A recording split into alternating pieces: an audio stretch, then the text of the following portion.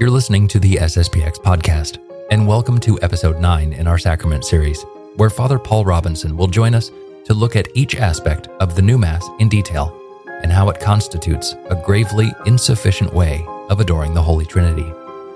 We'll be using clips from a couple of Novus Ordo Masses to illustrate each section that Father is discussing, and to be as fair as possible, we will mainly be looking at a fairly reverent, common Novus Ordo Mass.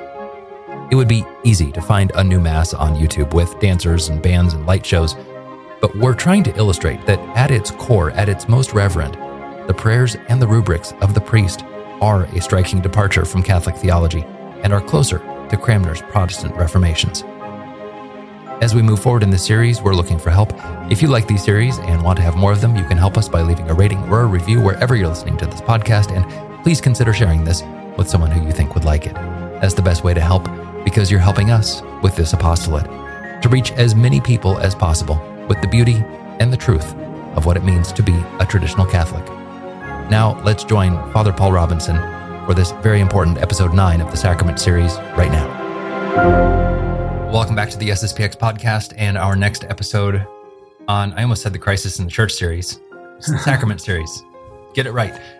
That's right. The Sacrament series, Father. Father Robinson, thanks for coming back. How are you? I'm doing fine, Andrew. It's a pleasure to be back. Likewise. We are on our third episode on the Holy Eucharist. First episode, we looked at basically the Mass in general. Last week, we looked at the traditional rite of the Mass in all of its detail. And today, we're going to look at the new Mass. So where should we start in our investigation of the new Mass, Father? Well, this topic, just like the traditional Mass, is intimidating, Andrew, but for a different reason. Just as the traditional Mass is so rich and so well represents our Catholic faith, it's hard to really express that richness.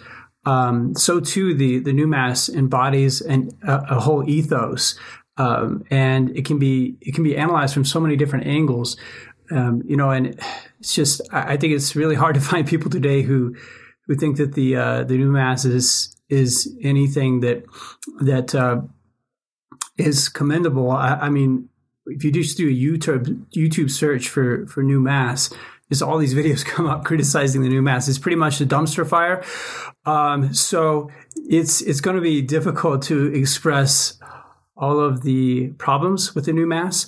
What I don't want to do is kind of repeat what was covered in the Crisis in the Church series, because now, though we have moved on to a new series, I'm hoping that people will still have recourse to that other series. So if you recall, in that Crisis in the Church series, we actually did 4 episodes on the new Mass. One of the episodes spoke about the new theology behind the new Mass. Basically the theology of the Paschal Mystery.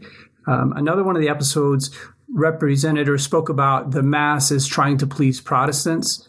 Then you and I did an episode talking about attendance in the new Mass, where we talked about how really it's not a good idea to go to the new Mass, even if you have no other Mass to go to.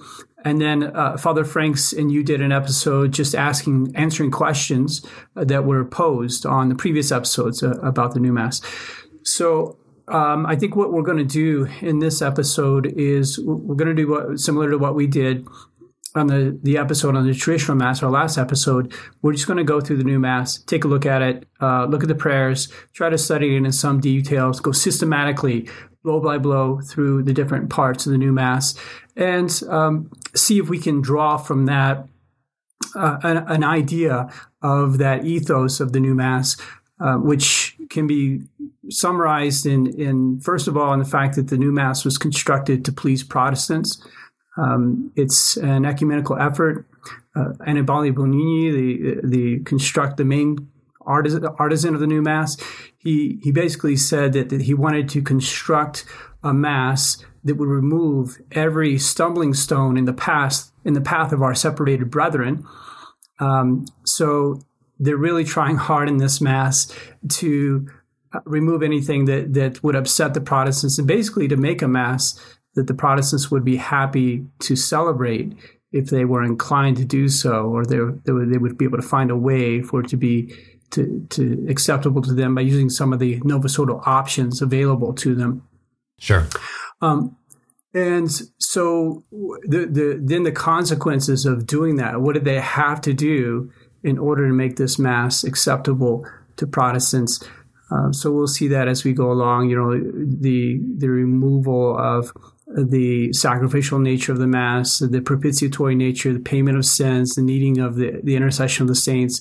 So those things are either removed or reduced to a large degree.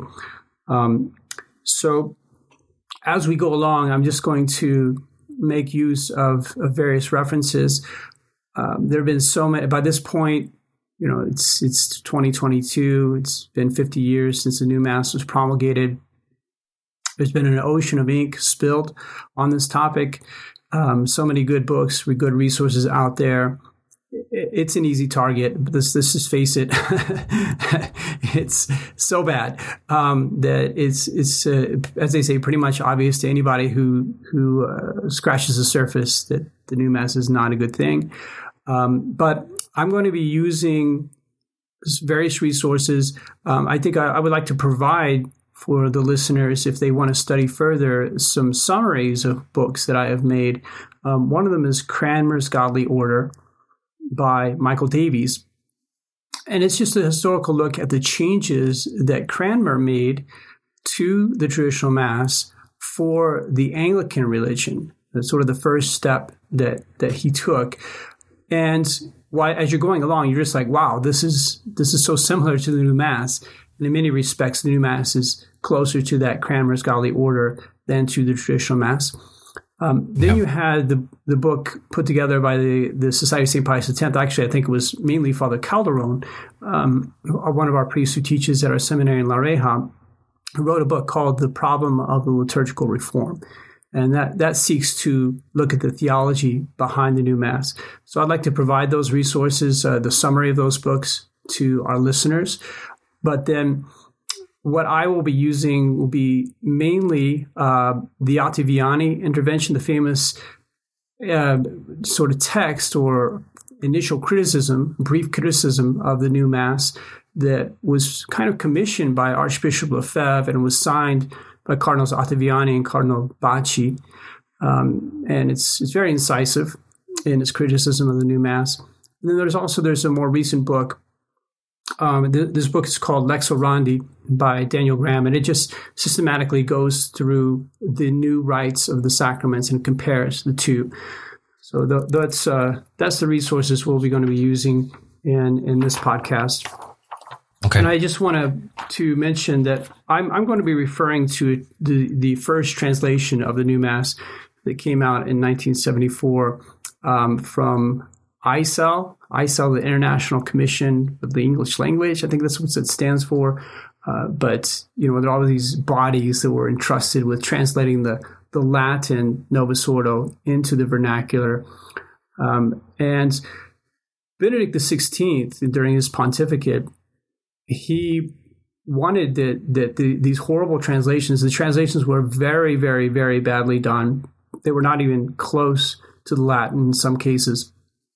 The most notorious example being this blood should be shed for all instead of for many, in the consecration formula for the precious blood. But in 2011, he commissioned new translations to be done, and the new translation is a lot better than the one done in 1974. But I think it would be good for us to look at the original translation that came out. And I want to note that even with the new translation, even though it's a lot better than the old one, as I said to someone at a certain point, it's like putting a Band-Aid on terminal cancer. It helps, it's good, but the underlying problem is systemic. It needs to be overhauled. It needs to be redone, really, if it's going to represent the Catholic faith. Yeah. Sure. Now, before we even get into the Mass, and again, I'm kind of pulling on some info. Well, you provided me some notes too, but also we talked about this introduction that was done to the new Mass. It's called the General Instruction of the Roman Missal, and we can get a lot of information about the intent of the new Mass from this general instruction? Absolutely. And I think we have to take the words of the authors of the new Mass seriously. People who try to defend the new Mass, it's a very valiant effort. It's a very difficult effort, but there's some people who bravely go forward to try to do it, and they will try to excuse some of the things that the authors themselves said. But just like the quote from Anibal Gunenia that I just mentioned, that his whole purpose was not to represent the Catholic faith, but to hide the Catholic faith in order to please the Protestants. So one of the shocking things, as you mentioned, is that there's a general instruction for the Roman Missal. It's true for the Old Missal. As for the New Missal, it's just at the beginning of the Missal, it talks to the reader of the Missal about what the Mass is about, how to do the Mass, what to do when something goes wrong, how to observe the rubrics, the calendar of the liturgical year, and so on. But it was so shocking when the new Mass came out that the definition that they gave of the Mass, they're defining the Mass, and the definition went as follows: the Lord's Supper, or Mass, is the sacred assembly or congregation of the people of God gathering together with a priest presiding to celebrate the memorial of the Lord. Wow. And that's just not Catholic in any way, shape, or form. The Lord's Supper or Mass. So the Mass is, in their mind, the Lord's Supper, not a sacrifice. The word sacrifice is not in this definition. Is the assembly or congregation of the people. It's like, excuse me? In the past, you just needed the priest. The priest is the one who offers the Mass. You still have a Mass without the people being there. So apparently, in their mind, you have to have the people there. But it should be saying it's a renewal of the sacrifice of Calvary. It's saying it's an assembly of people gathered together for a memorial meal, with the priest presiding, not the priest offering the sacrifice, but the priest presiding. So I think this initial definition is an authentic representation of the spirit behind the new Mass. And I mean, we have to take that definition seriously, because it was the honest words of those who did it. I mean, there was so much criticism against that definition that they later changed the definition. But if they're getting the definition wrong from the very beginning, there's something really wrong. It's like, guys, you got to change your definition of what you just did. Right. But they didn't change what they did. They changed the definition of what they did, but they didn't change what they did. Yeah. And to me, that's kind of an important point, Father. People who will try to say that the new Mass is okay will say, well, they changed that. There was some outcry, and so we revised that. But they revised the definition. They didn't revise the Mass itself. So the Mass that sprung from this definition hasn't been changed. So it's fair to still look at that original definition. Yes. I mean, the most important thing when any of us make anything is what was our intent when we did it? What was the spirit in which we carried it out? It's not what we call it or what we say it is. It's the spirit that we infused into our artistry and our product. And the new Mass is the authentic product of this ecumenical spirit gone mad in these 60s clergy who were drunk on the idea of uniting with our separated brethren by hiding the fact that we're Catholic. And that's the plain facts. And so that can't be changed by changing the definition of the new Mass. It was already done at that point. When we look at the new Mass, there are certain things that come out very clearly. The fact that the priest is put on the same level as the faithful, the fact that it's not directed so much to God as it's kind of a conversation between the assembly and the priest, the fact that because the Protestants don't like the saints are rarely mentioned, And the fact that because the Protestants believe that they are already saved, that Christ did everything, there's no work for us to be done, there's no sin to be paid for in the present moment. There's the propitiatory nature of the Mass is almost eliminated. In other words, this particular intention of prayer that we have, one of the four ends of prayer, whereby we seek to make reparation for sin. Also, even the question of adoration, the adoration of God is reduced in the new Mass. So if you have four intentions of prayer, which would be adoration, petition, thanksgiving, and reparation, the adoration and the reparation are seriously reduced for the sake of the Protestants, while petition and thanksgiving are kind of enhanced and made almost the exclusive ends of the prayers of the Mass. Also, because of the fact that they want to make the Mass something that's no longer scripted, but much more spontaneous, because it's a gathering of people, and people are going to be in a different mood from day to day. They provide so many options to the priest. That's why people go to the new Mass. They don't know what they're going to expect. They have no idea what they're going to expect, depending on what church they go to. Whereas people go to the traditional Mass, they know exactly what to expect. And if there's anything, like even the slightest thing that's off kilter, they're very suspicious, like, what's going on here? There's something really wrong. But with the new Mass, there's a lot of options provided to the priest. There's not a lot of consistency there. And the new Mass itself is kind of a hodgepodge creation. It's trying to do too many things. It's trying to do two things that are impossible: stay Catholic while pleasing Protestants. We're never going to be pleasing to an authentic Protestant because they left us and changed their belief. And so any authentic Catholic is not going to make a Protestant happy, just like our Lord was not able to make the people of his day happy because he was teaching the truth to them. So, right.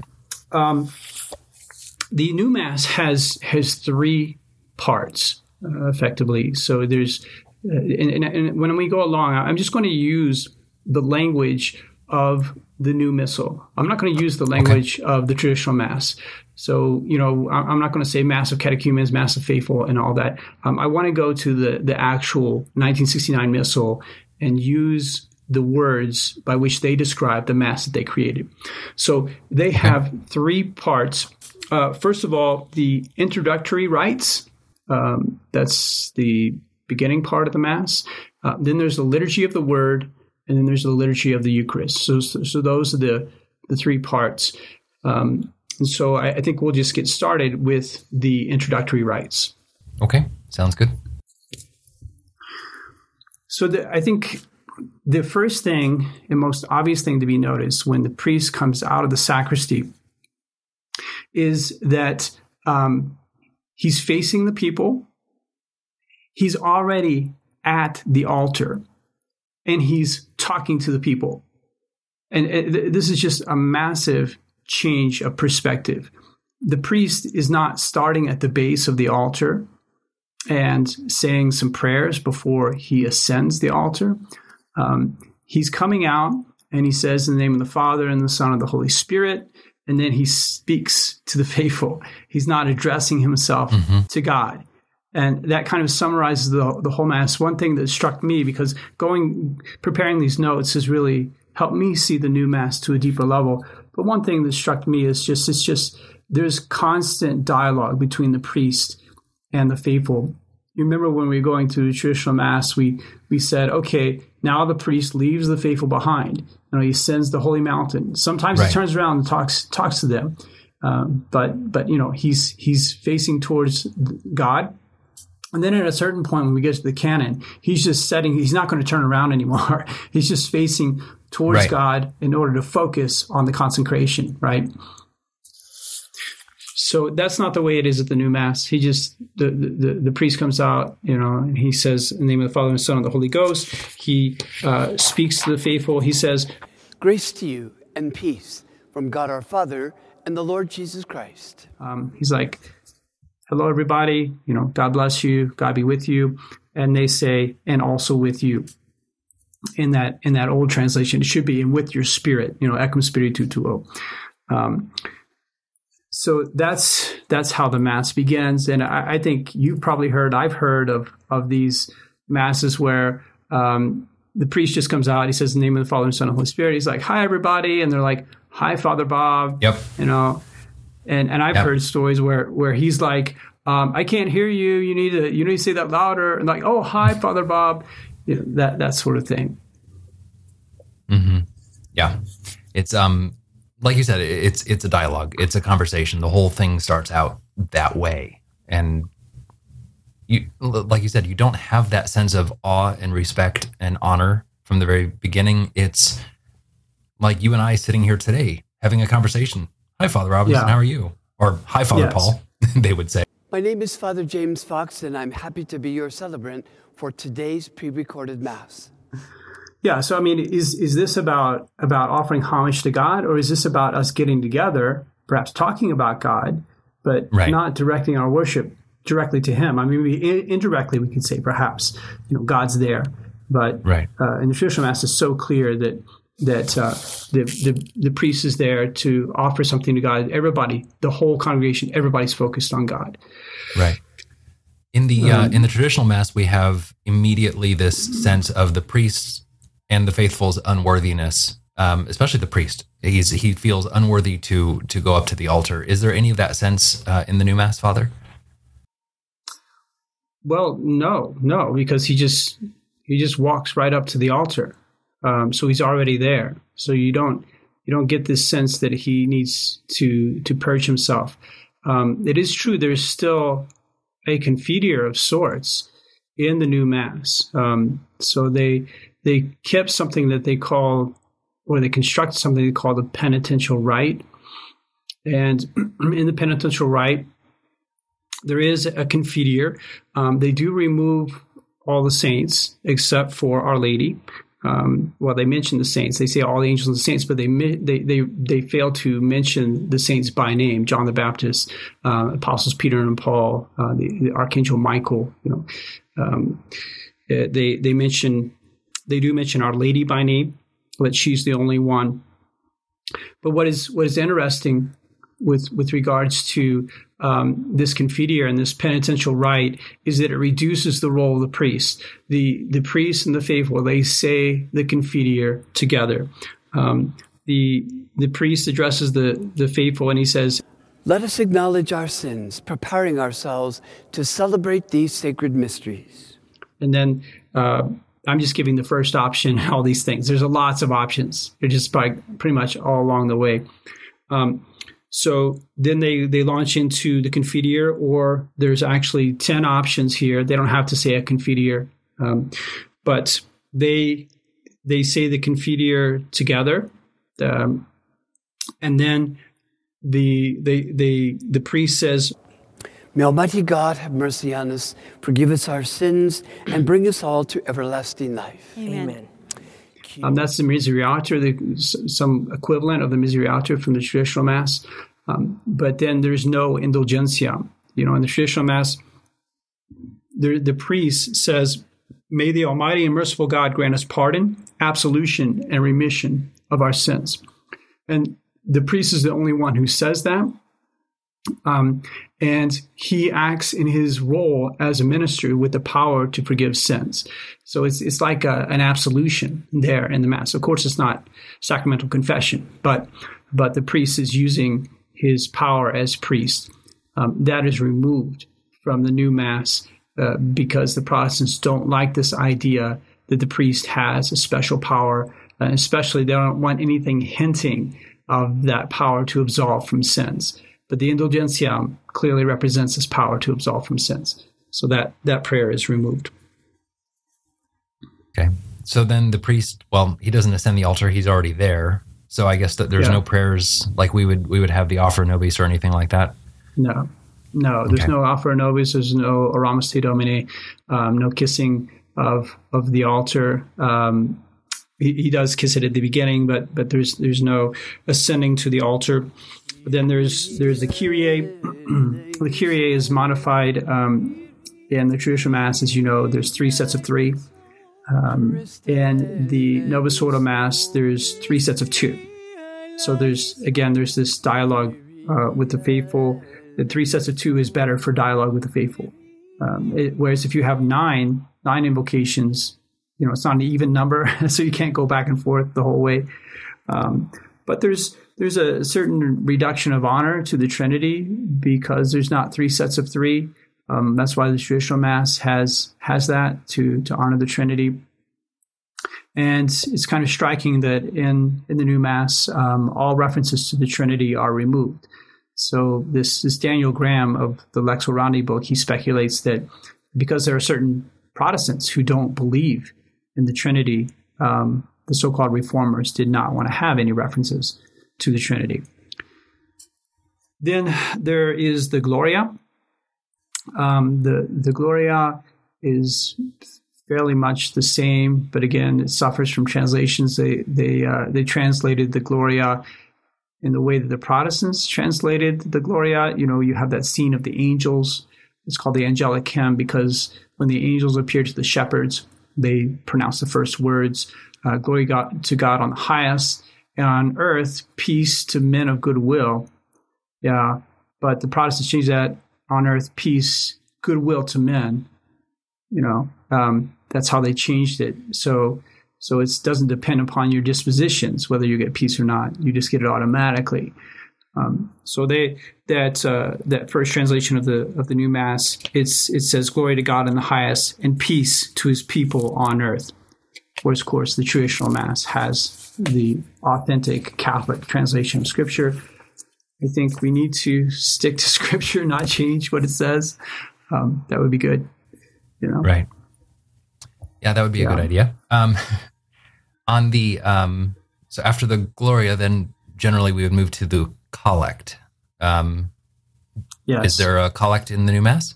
Let us pray. There is a Collect in the new Mass, and I think I mentioned in the traditional Mass, when we talked about the traditional Mass, that the changes of the Collects of the new Mass are very, very striking. There's a million ways in which you can find the intent of the reformers realized in the Mass and connect cause and effect.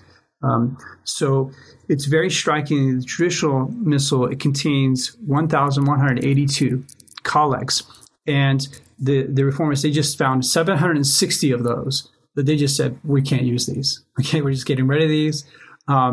So that's 64%. Of the 36% that remained, they changed over half of them.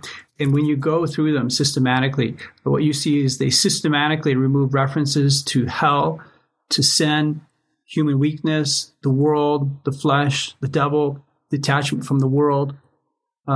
So we don't want to give the world a hard time, and we don't want to act like we're sinners needing to do something about our sin. So we don't want to say we want to separate ourselves from the world. We don't want to talk about the punishment due to our sins or the fact that we need to make up for our sins. That's the pattern that is seen. Yeah. Wow. Okay. After this, then we get to the Liturgy of the Word, and they changed this from the Mass of the Catechumens to the Liturgy of the Word. Is there a reason why there's this different name for it, Father?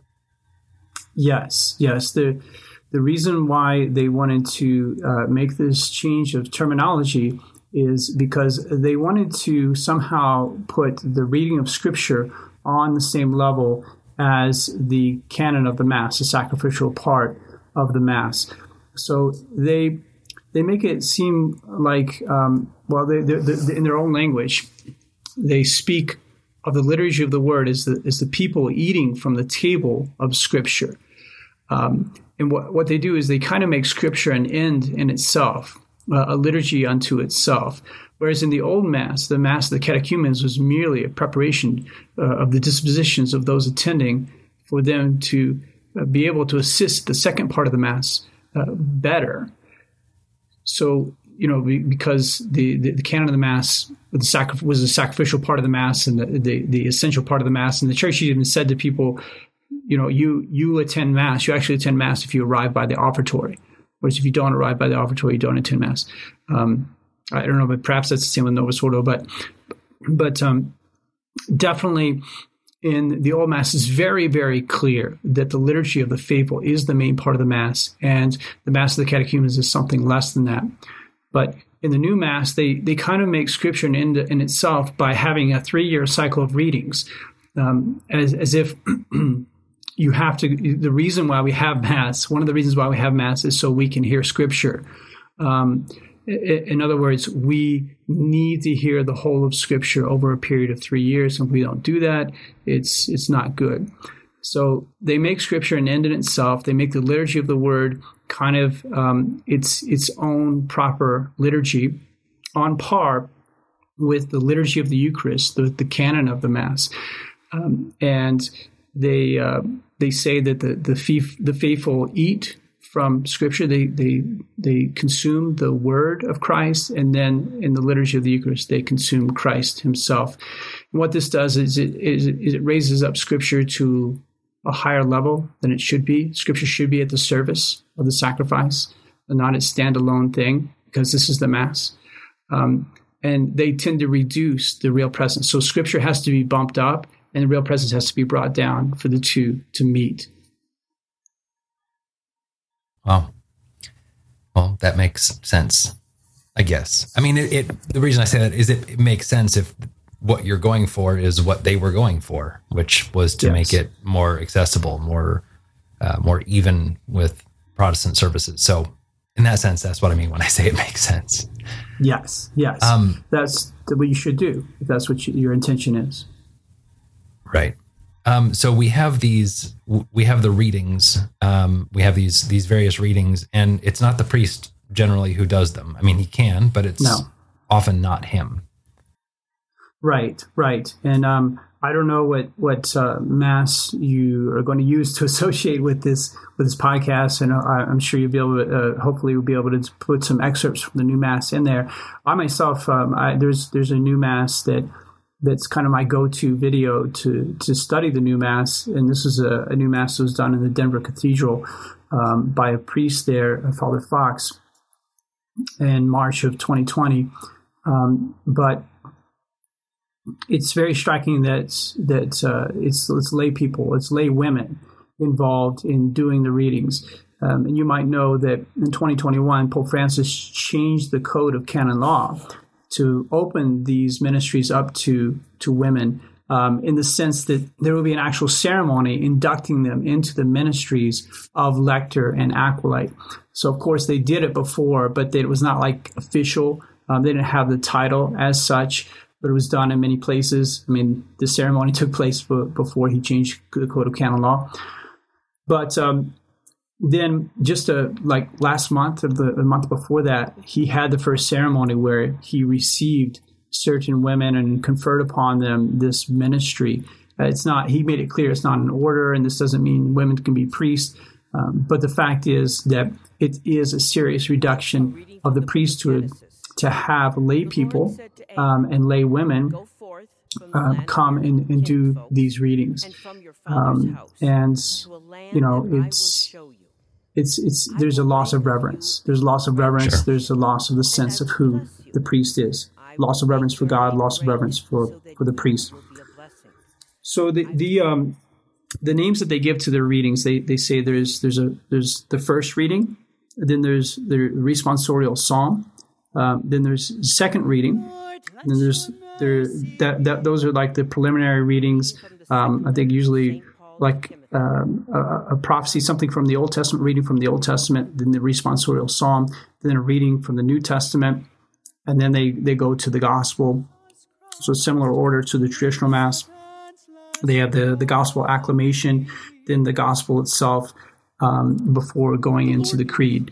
So this is similar to the traditional Mass, these readings, but what's seriously different is who is doing them, and the spirit in which they're done. Is not so much let us prepare ourselves for the sacrifice as let's listen to a reading of Scripture. You know, mm-hmm. This is Scripture for its own sake. We're not going to select the readings as such in order to match the spirit of the Mass. but we're just going to go sequentially through Scripture and hear all of Scripture in a period of 3 years. Right. After the gospel, we have the creed. Is that correct? Mm-hmm. That's correct. Then there's the creed. The only thing to note there is that the original translation of the creed, and again, this was changed by Pope Benedict, but they said we believe as a way to indicate that this is a gathering of the faithful. It's not an individual profession of faith. There's also something about the new Mass where if it does speak about sin, it likes to speak of the collectivity of sins and not people taking individual responsibility for sins. And the same with the profession of faith. It's changed to we. I is changed to we. Luther did the same thing because he wanted to make it more an assembly of the faithful. And after that, you have what are called the bidding prayers.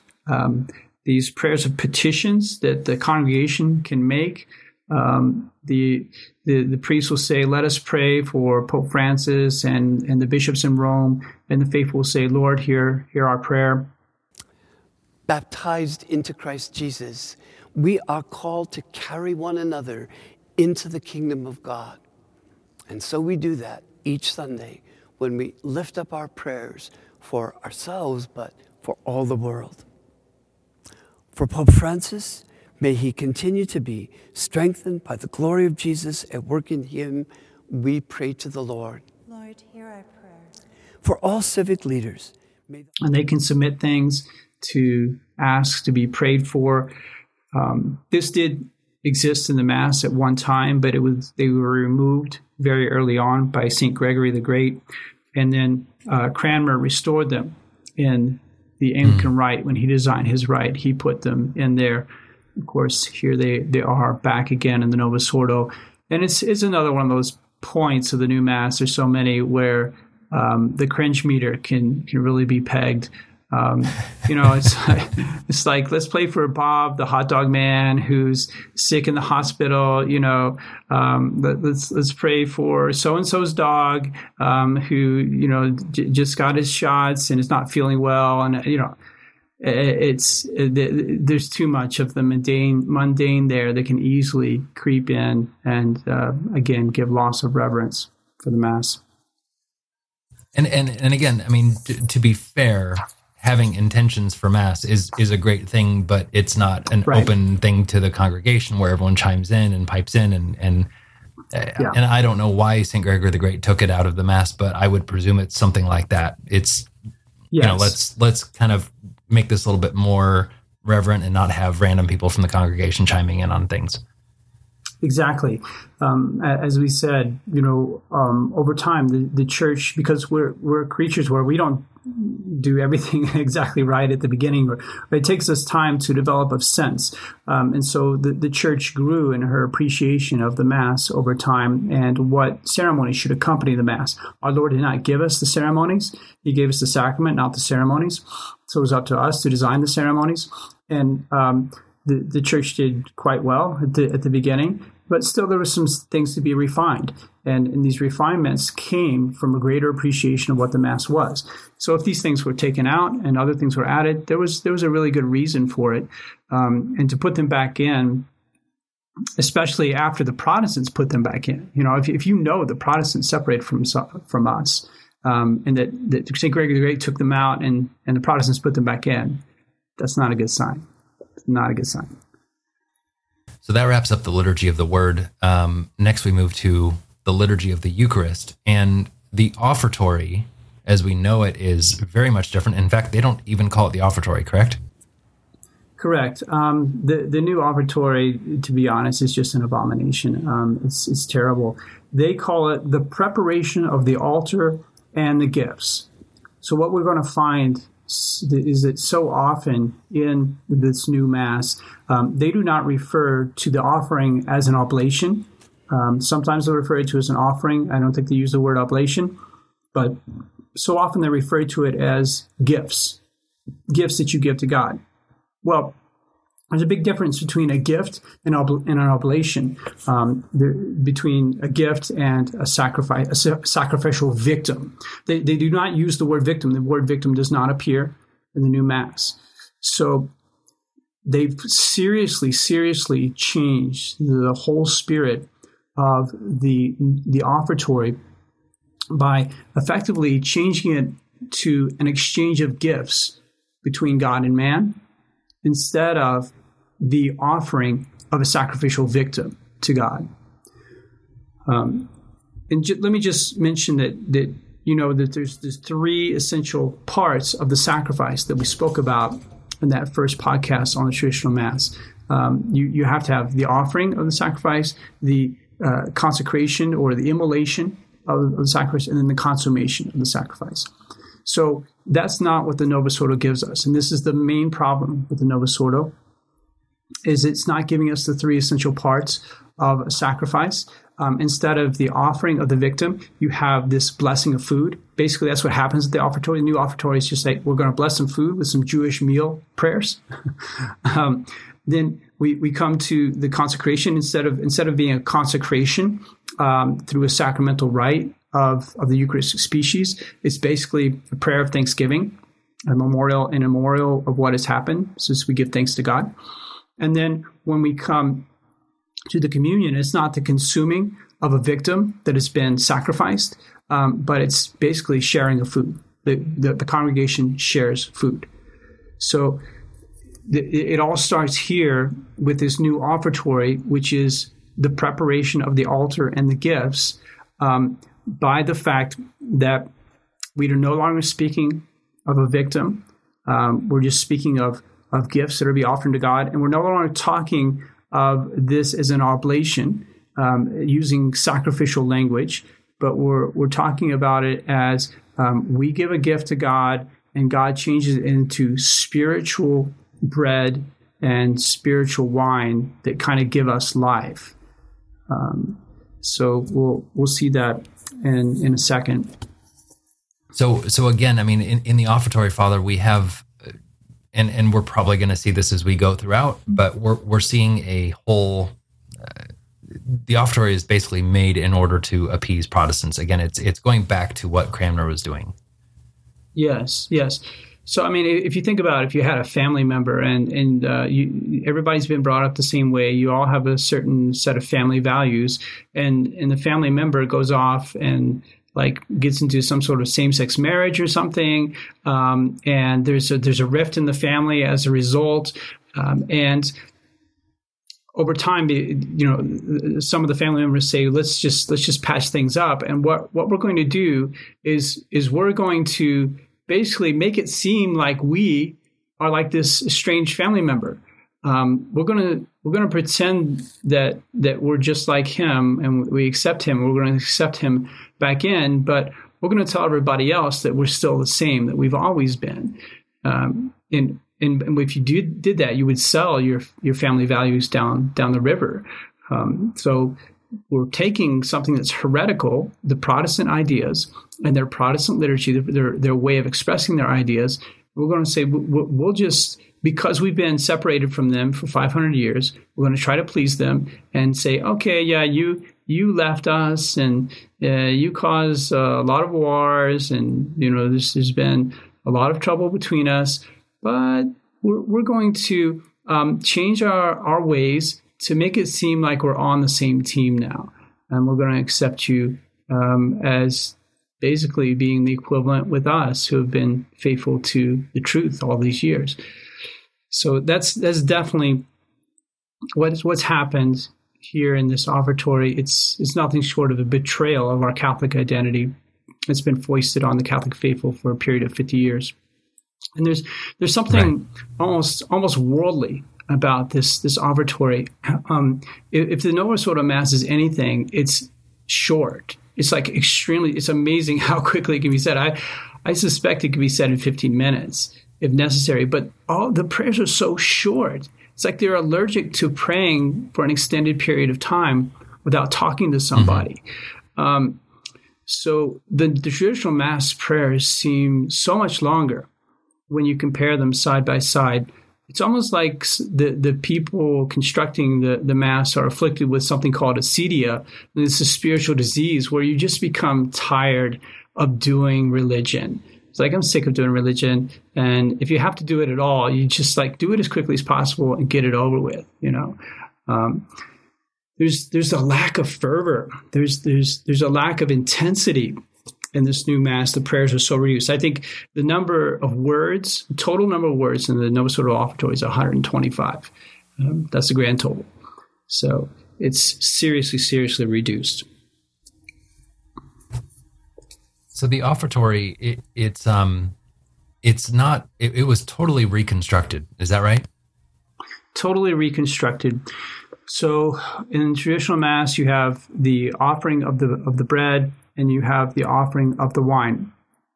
And what they do in the Novus Ordo Mass to replace these prayers of offering is effectively they take two prayers from a Jewish meal called the Seder meal. It was a meal that appears in the Talmud.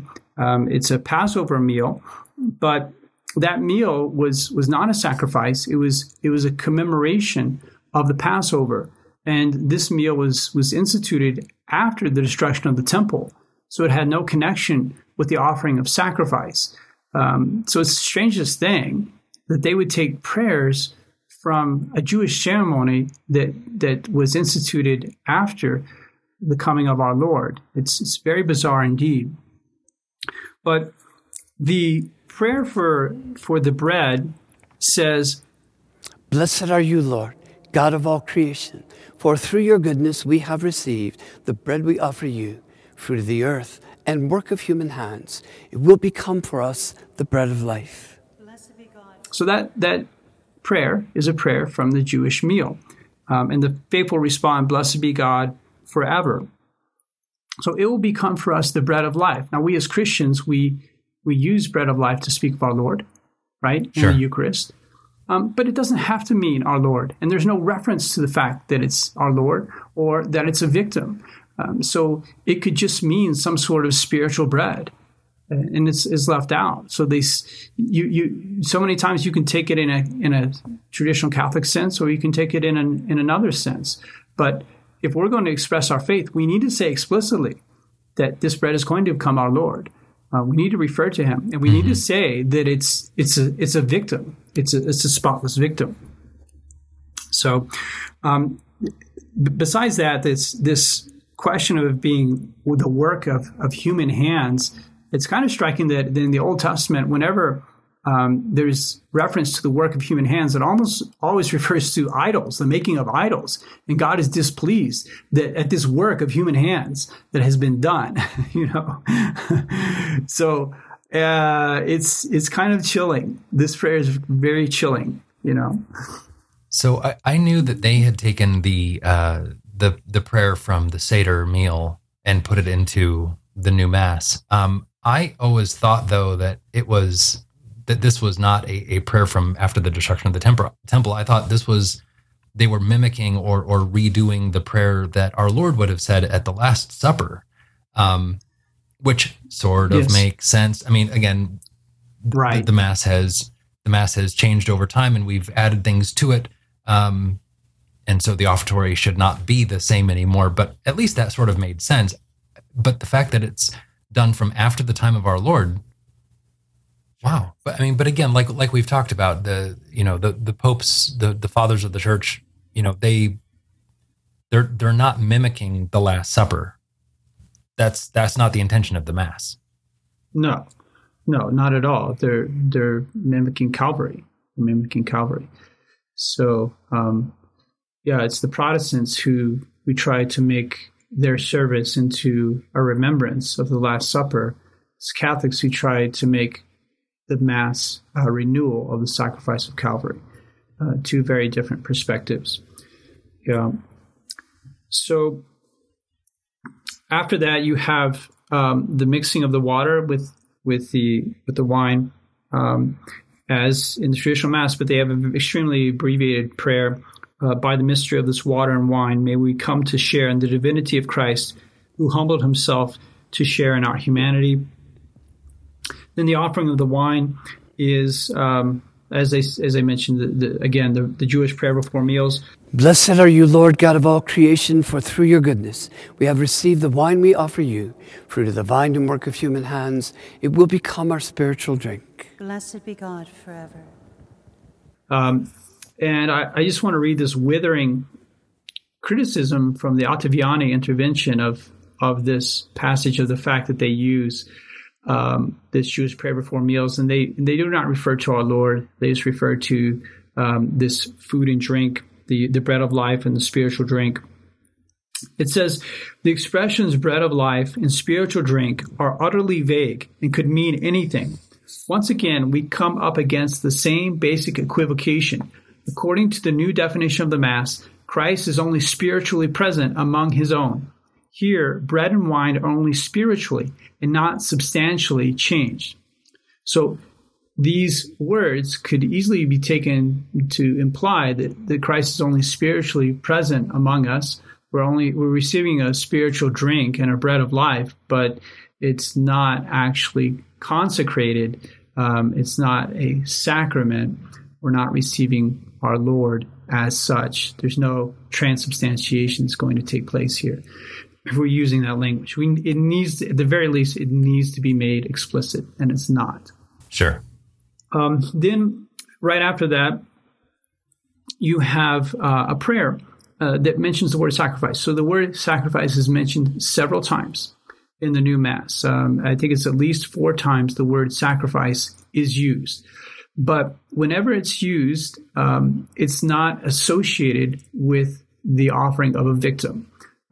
So the traditional sacrificial things that happen at a sacrifice, where you have an oblation, you have a living victim that's being used. That is never associated with the word sacrifice. Protestants also use the word sacrifice. We use the word sacrifice in a very extended, broad sense. Like we're making sacrifices for Lent, or we're giving up sweets or whatever. I'm making the sacrifice.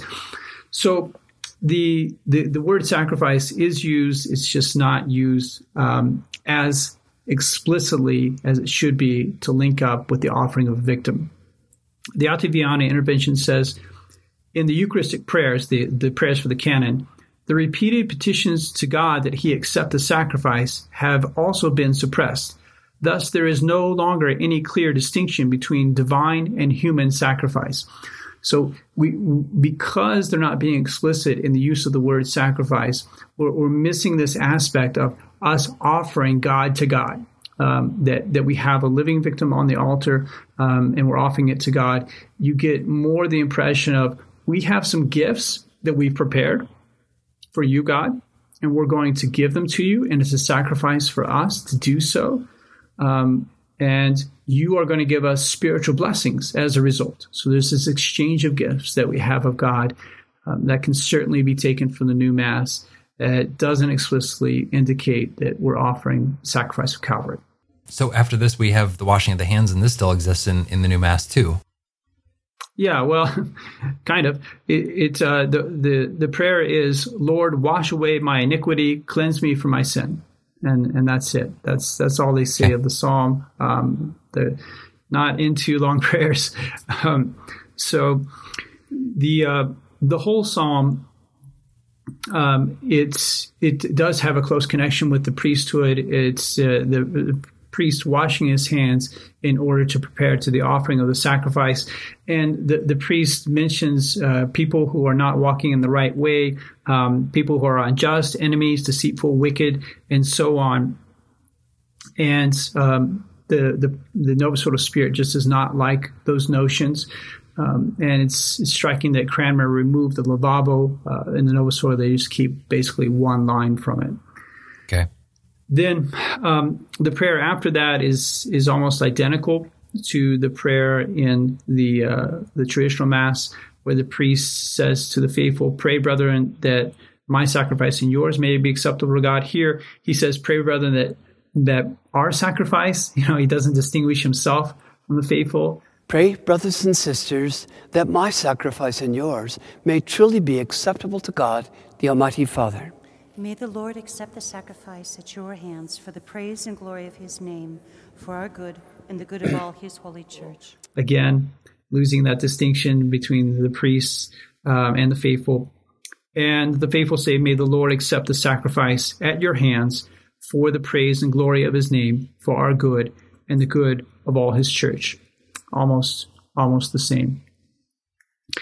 Then comes the secret, what used to be the secret of the Mass. Of course, there's nothing secret in the new Mass. Nothing is said silently anymore. And so it's a serious loss of reverence. One of the greatest abominations in the new Mass is the canon is said perfectly out loud and facing the people. But it's no longer called the secret. It's called the prayer over the gifts. Prayer over the gifts. So it's not prayer over the oblation, prayer over the sacrificial offering. It's just prayer over the gifts. Again, indicating that we can easily take this as just an exchange of gifts with God. We give him the work of human hands. He gives us spiritual blessings. Right. Okay. So then we move on to the canon, to what used to be called the canon, now is called the Eucharistic prayer. And I would presume the reason they don't call it the canon anymore is because, well, it's not unchanging. Yes, exactly. The canon means unchanging a fixed rule, but there's 4 Eucharistic prayers, and now there's many more Eucharistic prayers. It's one thing that when Archbishop Lefebvre was speaking to Pope Paul VI, one of the things he was complaining is like there were so many Eucharistic prayers. He's like, I hear there's 22 of them now. And Paul VI was like, no, there's many more. He was just sort of lamenting with Archbishop Lefebvre all these new canons that they were inventing, unless we would call them. So it is at this point that we have the liturgy of the Eucharist. It's no longer called the canon of the Mass. It's called the Eucharistic prayer. This is the second part of the liturgy of the Eucharist. It's the Eucharistic prayer. It starts off with the preface and the Sanctus. May the Lord be with you. And with your spirit. Lift up your hearts. We lift them up to the Lord. Let us give thanks to the Lord, our God. Which is very similar to the traditional Mass. And what I'm going to go through is Eucharistic Prayer 1, which is the closest to the traditional Mass. Okay. Just taking the best, giving the Novus Ordo the best we can give it. But there are some significant changes. That Novus Ordo Mass that I have that I use for my own study, it uses Eucharistic Prayer 2, and that is a very popular one, but it's extremely short. They're all short, but number 2 is especially short. So a couple of things we have to notice is that the signs of reverence, the rubrics, those strict rubrics that the priest must follow in traditional Mass, they're basically gone. All the gestures that indicated sacrifice, that linked the Mass to a sacrifice, they're gone. Especially the signs of the cross that the priest keeps making over and over again. There's 26 of them in the traditional Mass. Now there's just 2 signs of the cross in the new Mass. And the genuflections. There's so many genuflections the priest has to make in the traditional Mass, and they're almost completely gone in the new Mass. So the first prayer says, we come to you, Father, with praise and thanksgiving. Again, this praise and thanksgiving. Through Jesus Christ, your Son. Through him we ask you to accept and bless. So here's the one time where the priest makes a sign of a cross. Bless these gifts which we offer you in sacrifice. So we get close, but again, we're using the word of gifts. We offer them for your Holy Catholic Church. Watch over it, Lord, and guide it. Grant it peace and unity throughout the world. We offer them for Francis, our Pope, and so-and-so, our Bishop, and for all who hold and teach the Catholic faith that comes to us from the apostles. So, the continual use of the word gifts, as I keep saying, it makes it seem that we're just offering the work of human hands to God, not actually the sacramental presence of our Lord. Then comes the memento of the living, and there's a striking part of this prayer that's kind of like us bragging about ourselves to God, similar to the prayer of the Pharisee in the temple that our Lord condemned. It says, remember, Lord, your people, especially those for whom we now pray, so-and-so. Remember all of us gathered here before you. You know how firmly we believe in you and dedicate ourselves to you. We offer you the sacrifice of praise for ourselves and for those who are dear to us. We pray to you, our living and true God, for our well-being and redemption. Wow. So, you know how good we are, how devout we are. Wow. Okay. Yeah, I don't have anything to say on that one. That one should be pretty obvious, but okay. Yeah. Then the equivalent of the communicantes in the Old Mass. So at that time in the traditional Mass, we mention all of those martyrs, the male martyrs. That we want to be performing this in union with them and in preparation for making the act of consecration. So the Tridentine Mass, we have to name 62 saints by name. But in the Novus Ordo Mass, that number gets reduced to 9 that are absolutely obligatory that the priest has to name. And the Eucharistic Prayer number 2 doesn't, in fact, invoke any saints whatsoever. Because the Protestants don't like saints, and the few saints that are remaining, they're typically figures of Scripture, figures that can be found in Scripture. They're not saints that appeared afterwards. These great Catholic figures at the beginning of the Church. So this prayer says, "In union with the Holy Church, we honor Mary, the ever-Virgin Mother of Jesus Christ, our Lord and God. We honor Joseph, her husband, the apostles and martyrs, Peter and Paul, Andrew, and all the saints. May their merits and prayers gain us your constant help and protection." Then we go to the equivalent of the Hanc Igitur. We're finally using the word offering, but not oblation. Father, accept this offering from your whole family. Grant us your peace in this life. Save us from final damnation and count us among those you have chosen.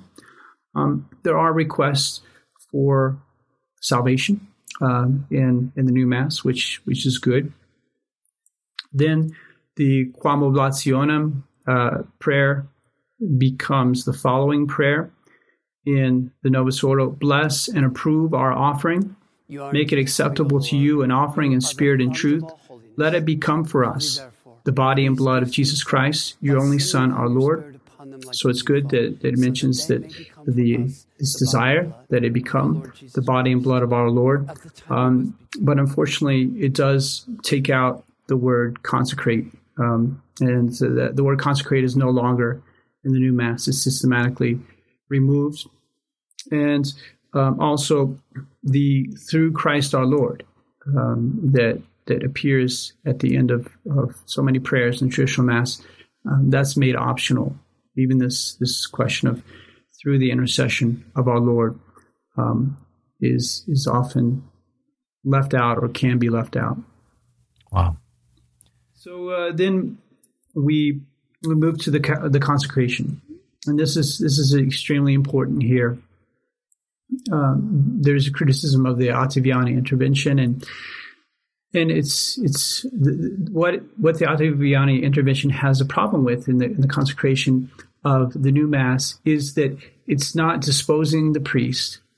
The rubrics are not disposing the priest to pronounce the form of a sacrament. So it doesn't make a proper distinction between the words of consecration and the rest of the words. And it makes the words exactly the same words as they are found in Scripture. Whereas the traditional Mass, the form of the sacrament, the words are a little bit different from the words in Scripture. So we're not just trying to repeat what Scripture says and have a narration of what happened at the Last Supper.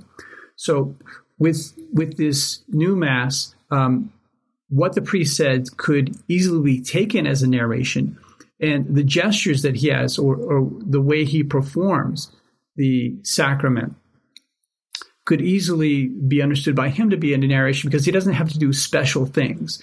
But the traditional Mass, the priest has to stop before he pronounces the words of consecration. He does make some reference to what happened before, who Sure. on the night before he suffered took bread into his hands, he blessed, he broke, and so on. The priest says all that. But then he has to stop. He has to bend down. He has to pronounce the words of consecration in a different voice. But in the new Mass, the priest doesn't do that. And it's so striking to me where in this video of the Mass that I have, the priest just breezes through the whole thing. It's like he's telling a story. He's holding up bread, but he's just like, the day before he suffered, took bread in his hand and said, "For this is my body." And that's it. That's it. For at the time he was betrayed and entered willingly into his passion, he took bread and giving thanks, he broke it. He gave it to his disciples, saying, "Take this, all of you, and eat of it, for this is my body, which will be given up for you." And the main problem here is that if the priest is only wanting to do a narration, if he's not wanting to confect the sacrament, he's not wanting to consecrate, then it's not a consecration. It's not a sacrament. Like if I were saying the Mass of Corpus Christi and I go to say the gospel, and there's the words of consecration in there, and I'm just wanting to read the story of what happened at the Last Supper, not wanting to perform a sacramental act.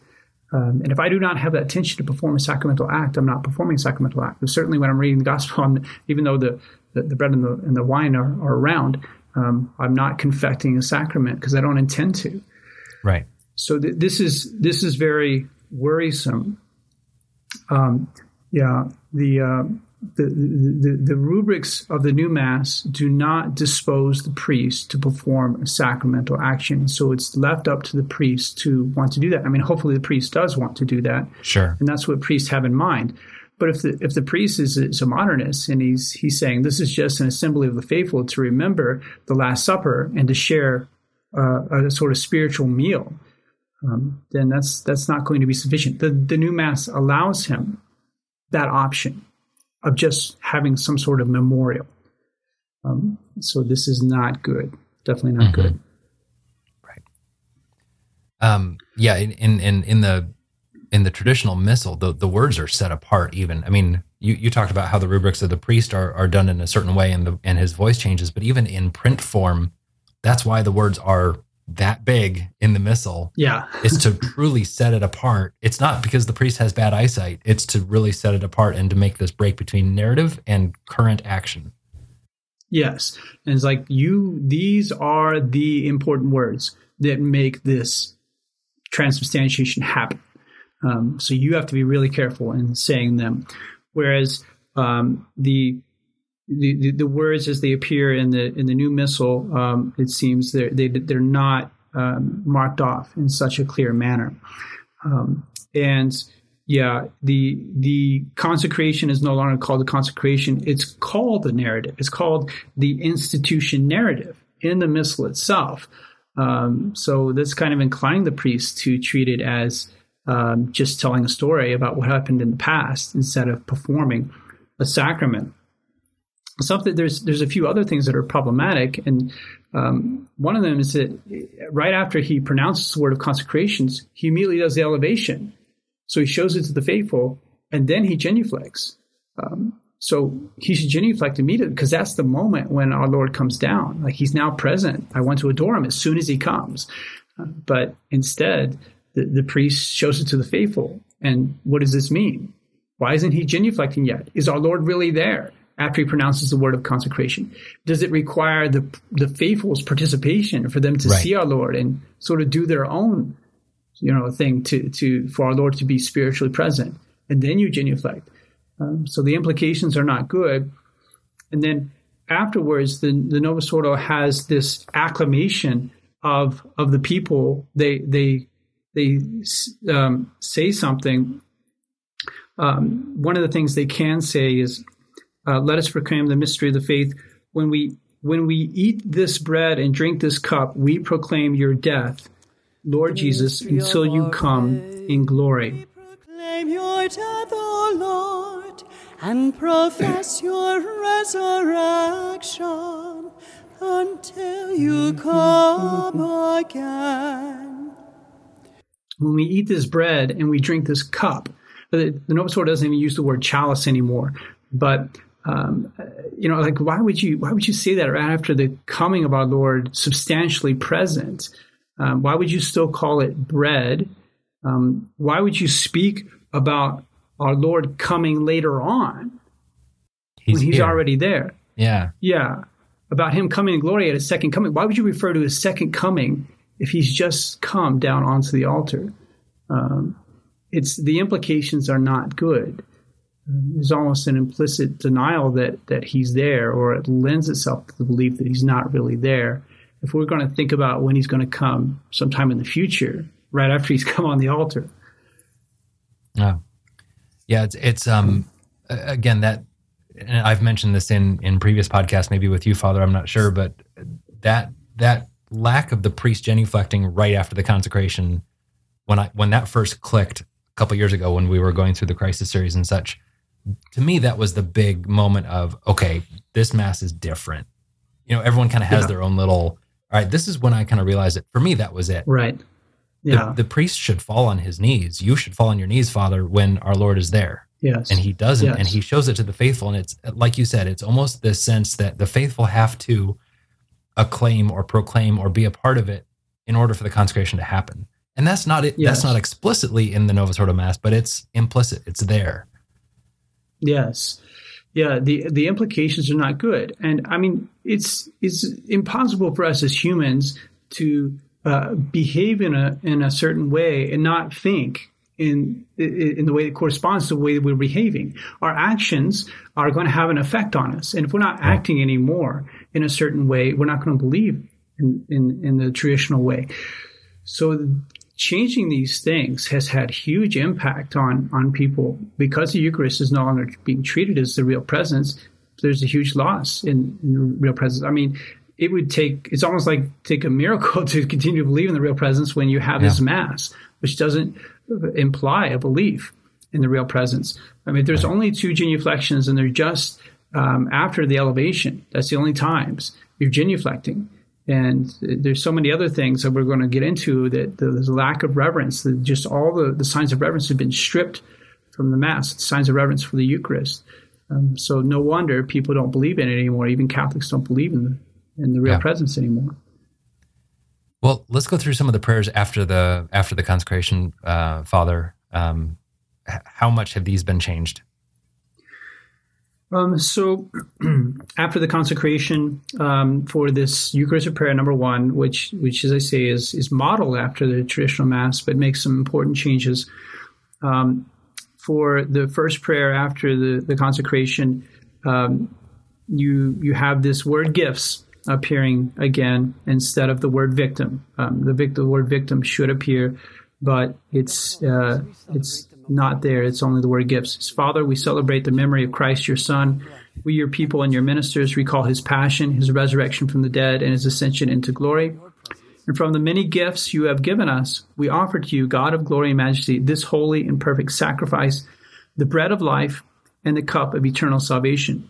Now, this expression, the bread of life and the cup of eternal salvation, or chalice of eternal salvation in the Old Mass, they both appear in the Old Mass. But after saying that this is a holy victim, a spotless victim, a perfect victim, and all of that is removed to leave us in this ambiguous realm where we're not explicitly expressing that this is the sacrifice of a living victim to God.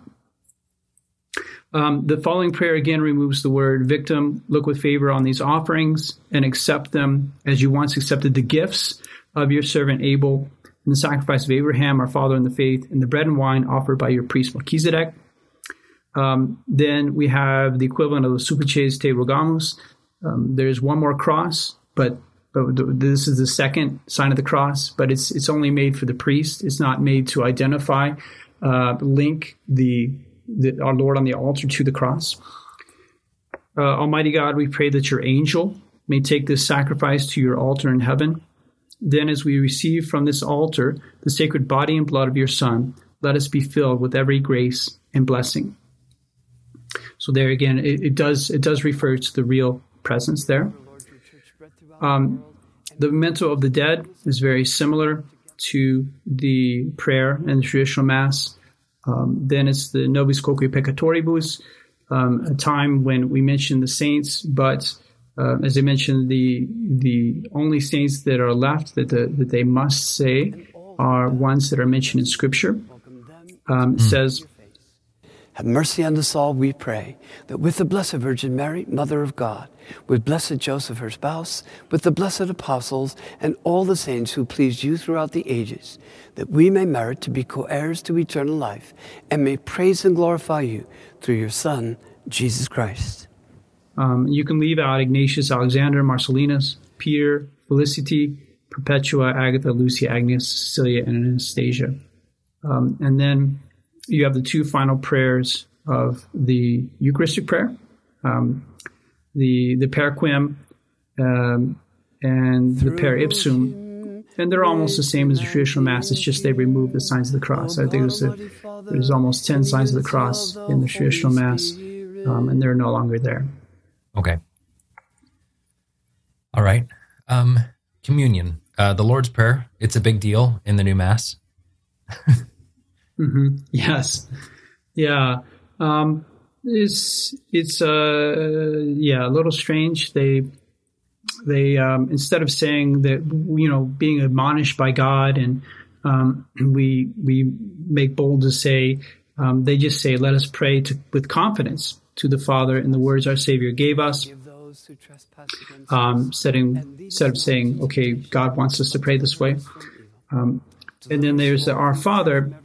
And what's strange is that later on the faithful are asked to give the Protestant conclusion to the Our Father. For the kingdom, the power, and the glory are yours, now and forever. Lord Jesus. That's kind of shocking. And there's the Libera Nos, the deliver us from every evil prayer. Deliver us, Lord, from every evil. Grant us peace in our day. In your mercy, keep us free from sin and protect us from all anxiety as we wait in joyful hope for the coming of our Savior, Jesus Christ. And that's when the faithful respond, for the kingdom, the power, and the glory are yours now and forever. And that conclusion of the Our Father was added by Cranmer to the Book of Common Prayer. And here it is in what's supposed to be a Catholic Mass, Right. Yeah, that's really striking. The Kiss of Peace was done by the congregation in history, but like we've talked about before, it was done away with. So what does the new Mass do, Father? Yeah, so the Kiss of Peace was seriously reduced, and now it's only a solemn high Mass in the traditional rite, and it's just done by the clergy. It's not done by the faithful. But they now do it at every single Novus Ordo Mass, and it's another one of those places where the cringe meter is really high. Let us offer each other a sign of Christ's peace. That Novus Ordo Mass that I watched over and over again to study the Novus Ordo Mass, and the priest just goes to the side and he just shakes the hand of the server, basically. We know this is very open to abuse, and it desacralizes the Mass because of the fact that it's a time for all manner of hugging and talking. It's supposed to be a very, very solemn moment, and the way it's done in the traditional Mass is this bowing to one another and Pax Tecum et cum spiritu tuo, not out loud, but just enough for the other person to hear. It's very solemn and scripted. But in Novus Ordo Mass, it's just hey, give me a hug, or that sort of thing. Good game.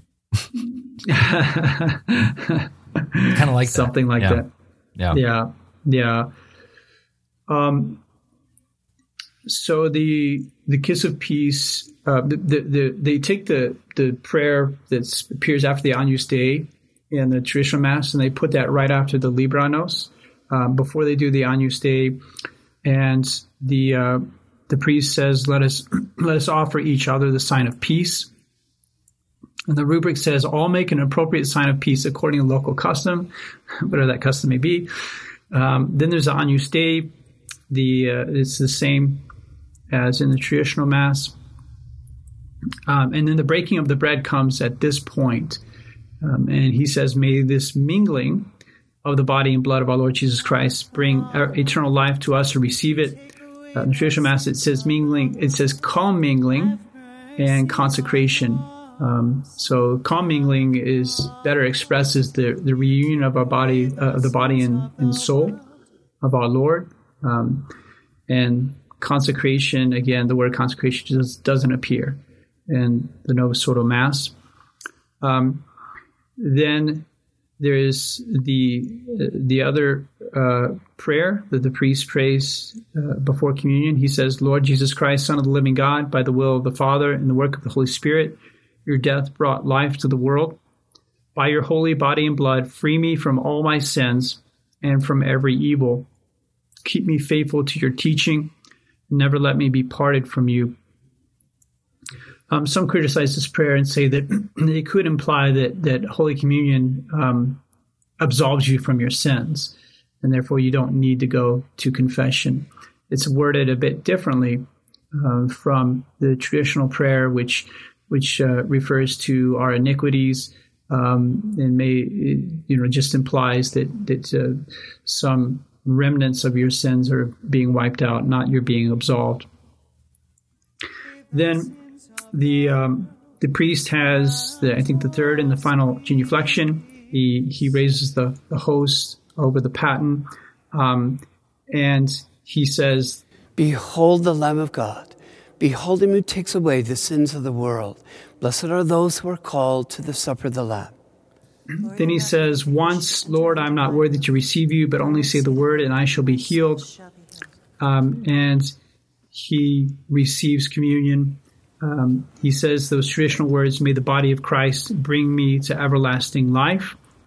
But when he goes to communicate the faithful, or rather lets other people communicate the faithful, he just says, body of Christ, and they say, amen. They don't say, may the body of Christ, preserve your soul unto everlasting life. Right. So this prayer that he says for himself is a little bit different. It is another interesting thing about the new Mass is it never says the word soul. The word soul is gone. Apparently in the traditional Mass it appears 14 times. In the Novus Ordo Mass it doesn't appear once. One of the times the traditional Mass it says, may the body of Christ preserve my soul, or your soul, unto life everlasting. The word soul is gone. Wow. Next, we get to the communion of the faithful, which we could probably do a whole episode just on this. Yes. But where do we even start with talking about this, Father? Yes. It's a big question. And, I think it's really important for us to cover the question of how the real presence is treated in the Novus Ordo Mass, because if the Novus Ordo Mass truly represents a sacrifice and the presence of our Lord, then our Lord is going to be treated with the corresponding reverence. But if in fact it does not, then it's going to be treated in a very different way. And it's so striking how our Lord is treated, how there are real sacrileges in the Novus Ordo Mass. That sacrilege is so common in the Novus Ordo Mass, especially through communion in the hand. So let's just talk about communion in the hand and some of the things that would naturally lead to communion in hand from the new Mass itself, the way it's constructed. So it definitely was not in the mind of the Fathers of Vatican II, and it wasn't mentioned in the Council's documents to have communion in the hand. But the fact is that once you start doing the new Mass, it's so natural to start doing communion in the hand. The Protestants, they specifically introduced communion in the hand because they didn't believe in the real presence. They said if we do communion on the tongue, we're treating it like God. We don't believe it's God, though. How do we do this in a way that doesn't imply that it's God? And they said, well, we'll just receive it, in our hands like we would receive any food commodity that was given to us. So they also did not like the way that it gave a certain importance to the priest to distribute communion. It's just like you take it for yourself, rather to be given to you. So it is true. I mean, what they say in the Novus Ordo is like, well, there was communion in the hand in the early church. Like, okay, but it was practiced in a very different way from the way it's practiced now. It was done very reverently. So they would take communion in their hand. They would bow down to their hand. They wouldn't grab it with their fingers. They wouldn't touch it with their fingers. So they would bow down to their hand and consume it from their hand that way. And women had to cover their hands with a cloth and receive our Lord on the cloth. And what we have to understand is, as I said, there was no worked out theology of the Blessed Sacrament at the time. They believed in the real presence, of course, but they didn't think about things like, well, he's substantially present. He's present in the manner of a substance, and so he's present in every single particle. Right. And so we need to be careful about every single particle. So over time, the church is like, whoa, we actually need to watch out for the particles. Let's not do the reception of the chalice anymore, because that can lead to spilling of the sacred species. Let's not do communion in the hand anymore, because again, that can lead to the loss of the particles. And also there were abuses going on. People were taking the precious blood and they were like, they were wiping it on their face. They would like kiss the host and just put the precious blood on their face, and they would put the host on their eyes. And wow. So they stopped. They stopped. I mean, the church realized that if you put it in somebody's hands, they can do anything with it. It's these crazy acts of piety. They can do anything with it. And if you put it on the tongue, I mean, you're just going to have to swallow it. And that's the end of the story. So it was eventually decided that only the priest should touch the Holy Eucharist. And there were three reasons that St. Thomas Aquinas in his day, in the Middle Ages, once you had developed this great reverence towards the Eucharist and the proper practices to accompany the reality that this is our Lord. So he said only the one who consecrates the Eucharist should be the one who distributes it. And this is what happened at the Last Supper. It was our Lord who consecrated, our Lord who distributed. Then secondly, the priest is the intermediary between God and man. So the priest takes what the faithful give him, he offers it to God. Then he takes what God gives him and he gives it to the faithful. So this is what's happening at the Mass. The priest takes this gift from God, the real presence of our Lord, and he gives it to the faithful. It's not like the faithful give it to himself. So they just take the Eucharist and, they communicate themselves. Whereas the priest does do communion in the hand. I do communion in the hand every day because I'm a priest. So I communicate myself, but then I also communicate the faithful because I'm the one who consecrates. And then he also says that for reverence, for the real presence, that only consecrated hands should touch the Blessed Sacrament. The priest in the ordination ceremony, the priest puts his hands up like this, and the bishop, it's like smears his whole hands with the holy chrism, with the holy oils. And so his hands are consecrated for the offering of the sacrifice at that point. Okay. Yeah. It's do you know what an image that just came to my mind was Napoleon Bonaparte did not want to be crowned by the Pope. He crowned himself. Right. Yes. It was an act of hubris, right? That just came to my mind when I was thinking about this. Like, people don't want to be receiving communion from the priest; they want to take it themselves. Right. It's kind of the same thing. Yes.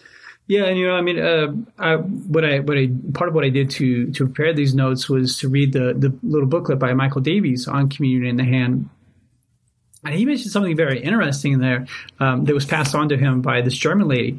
She said that when the Nazis were coming forth with their propaganda, one of the things they were doing to promote national pride is they were saying the German people don't kneel to their God. The German people stand for their God, and she was making the comparison with communion in hand, where you're not kneeling, receiving on the tongue, but you're standing up and you're just like, here, you receive it on your hand and you receive it yourself. So what there's just a very striking statement of Michael Davies in this booklet. He says, I repeat, every traditional sign of reverence towards the Blessed Sacrament during the distribution of Holy Communion has been abolished. Here are all these things that have been abolished. Kneeling to receive the Blessed Sacrament, receiving on the tongue instead of receiving on the hand. If it is a meal, then you'll receive it on the hand. But if it's a sacrament, you're going to receive it kneeling. Having only consecrated hands or vessels or linens touch the Eucharist. Having only consecrated hands touch the vessels and linens that touch the Eucharist. So everybody who serves in the traditional Mass, the servers all know, I can't touch the chalice with my hands. I can't touch the corporal with my hands. I got to put on the gloves. All the sacristies, they have the gloves and put them on. That is now gone. The priest holding his canonical fingers together during Mass. It's very striking when you watch the new Mass. The priest never does this. He just has his hands like this. He picks up the host, he puts it back down, and his hands are just like this the whole time. So there's no attention to the particles. The Novus Ordo Mass represents a disbelief that the particles are actually our Lord. There's no indication at any point the particles are actually our Lord. So the priest is not supposed to brush off his fingers. The priest in the traditional Mass, every time he touches the host, afterwards he has to brush them off into the chalice. The priest genuflecting before and after the touching the sacred host, or uncovering our Lord or covering him, this is gone. Double genuflection before our Lord exposed in the Blessed Sacrament. The faithful were told by the Congregation of Worship under Paul VI to stop doing that. They don't do double genuflections anymore. The Blessed Sacrament exposed. Then the Ottaviani intervention mentions some other things. The preserving of the priest's fingers from all profane contact after the consecration. So after the consecration, the priest is not supposed to touch anything else. So if I'm going to touch anything, if I'm going to touch the key of the tabernacle, if I'm going to touch the missal to turn the page, I can't use these fingers. I can't use these canonical fingers. But in Novus Ordo, they can. They just grab whatever they want after touching our Lord. That's why the tabs are there in the missal, so that the priest can... That's why the tabs are there. Yeah, because you can't turn the pages with these three fingers. It's difficult if there's not the tabs. Then the purification of the sacred vessels, which need not be done immediately nor made on the corporal. So the rule is with the chalice, after you consume the precious blood, it has to remain on the corporal because there's still some precious blood in there. That's why the server has to come to the priest to pour the wine in there and purify the vessel before you can take the chalice over to the side. Protecting the contents of the chalice with the pall, putting the pall over the chalice to protect a fly from going in there or whatever. Gilding for the interior of the sacred vessels. On the inside of the vessel is supposed to be gold, gold plating. Solemn consecration for movable altars, no longer done. Consecrated stones and relics of the saints in the movable altar or on the quote-unquote table when Mass is celebrated outside a sacred place. Now you only have to have one altar cloth instead of three. The thanksgiving for the Eucharist that is made, so the thanksgiving for the reception of communion that was made in traditional Mass is done kneeling. But in the Novus Ordo, they sit down. They sit after receiving our Lord standing. We don't kneel for our God.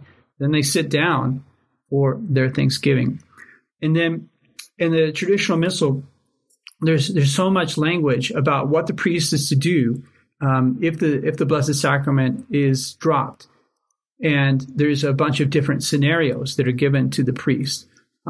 The Novus Ordo Missal removes all this, and the only thing it says is just like, it is to be picked up reverently. Just pick it up. Just pick it up. If we drop a host, we have to go pick up the host. We have to put the purificator on the place where the host is. Then we have to, later on, we have to get the purificator and make it wet with water and wipe that area just in case there's any particles there. But there's no representation in the Novus Ordo Mass that the particles actually contain our Lord. So there's no attention paid to the particles at any point. Wow. Yeah. Communion in baskets. I've seen that. or stone earthenware, like pebbly earthenware. How do you ever get all of the precious blood out of that? You can't. Yeah.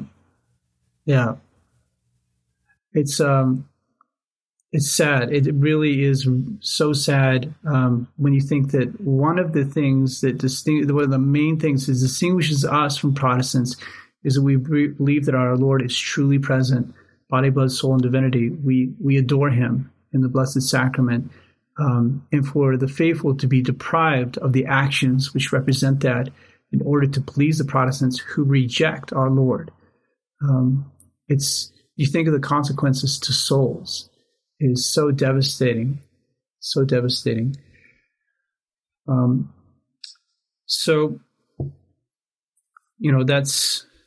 That's pretty much it, Andrew. As far as the Novus Ordo Mass goes, the end of the Mass, there is a post-communion prayer. Let us pray. But there's no prayer to the Trinity that's found in the Old Mass. As I mentioned, the Trinity is no longer mentioned in the new Mass. And there's no last Gospel. And after the Mass is over, there's no more prayers for Russia. Probably be good to pray for Russia right now. Probably need those prayers. Yeah. Probably would be a very good idea. Very good idea. Current world events. Yeah, the errors of Russia. The request of Our Lady of Fatima. It was Pius. So it was Leo XIII who requested those prayers for a particular intention, but that intention was granted. And when Vatican City was established, I think that was the petition of Leo XIII, more or less. Then Pius XI said, instead of praying for that, we're going to pray for Russia, the conversion of Russia. And those prayers are no longer there. So in short, Andrew, this new Mass is a gravely insufficient worship. The Reformers were not seeking to honor our Lord and renew the sacrifice of Calvary, or if at best they were trying to do it in the most minimalistic way possible and leave the door open for it to be a Protestant worship service.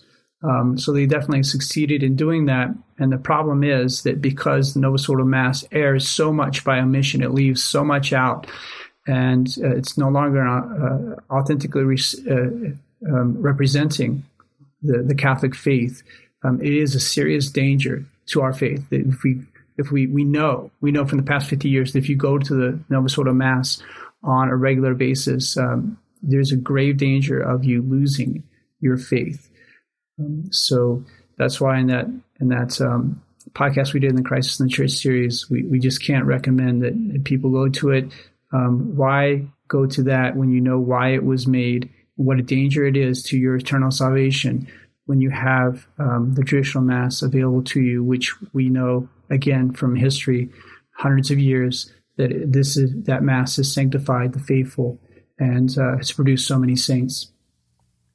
Amen. Father, thank you so much for taking the time to go through this with us, giving us all this information. I know it was you're not an expert in the new Mass, so thank you. Thank you for taking the time to prepare it. And these last two episodes have been long, but I think they've been very, very useful, very helpful. So thank you. Yeah, my pleasure, Andrew.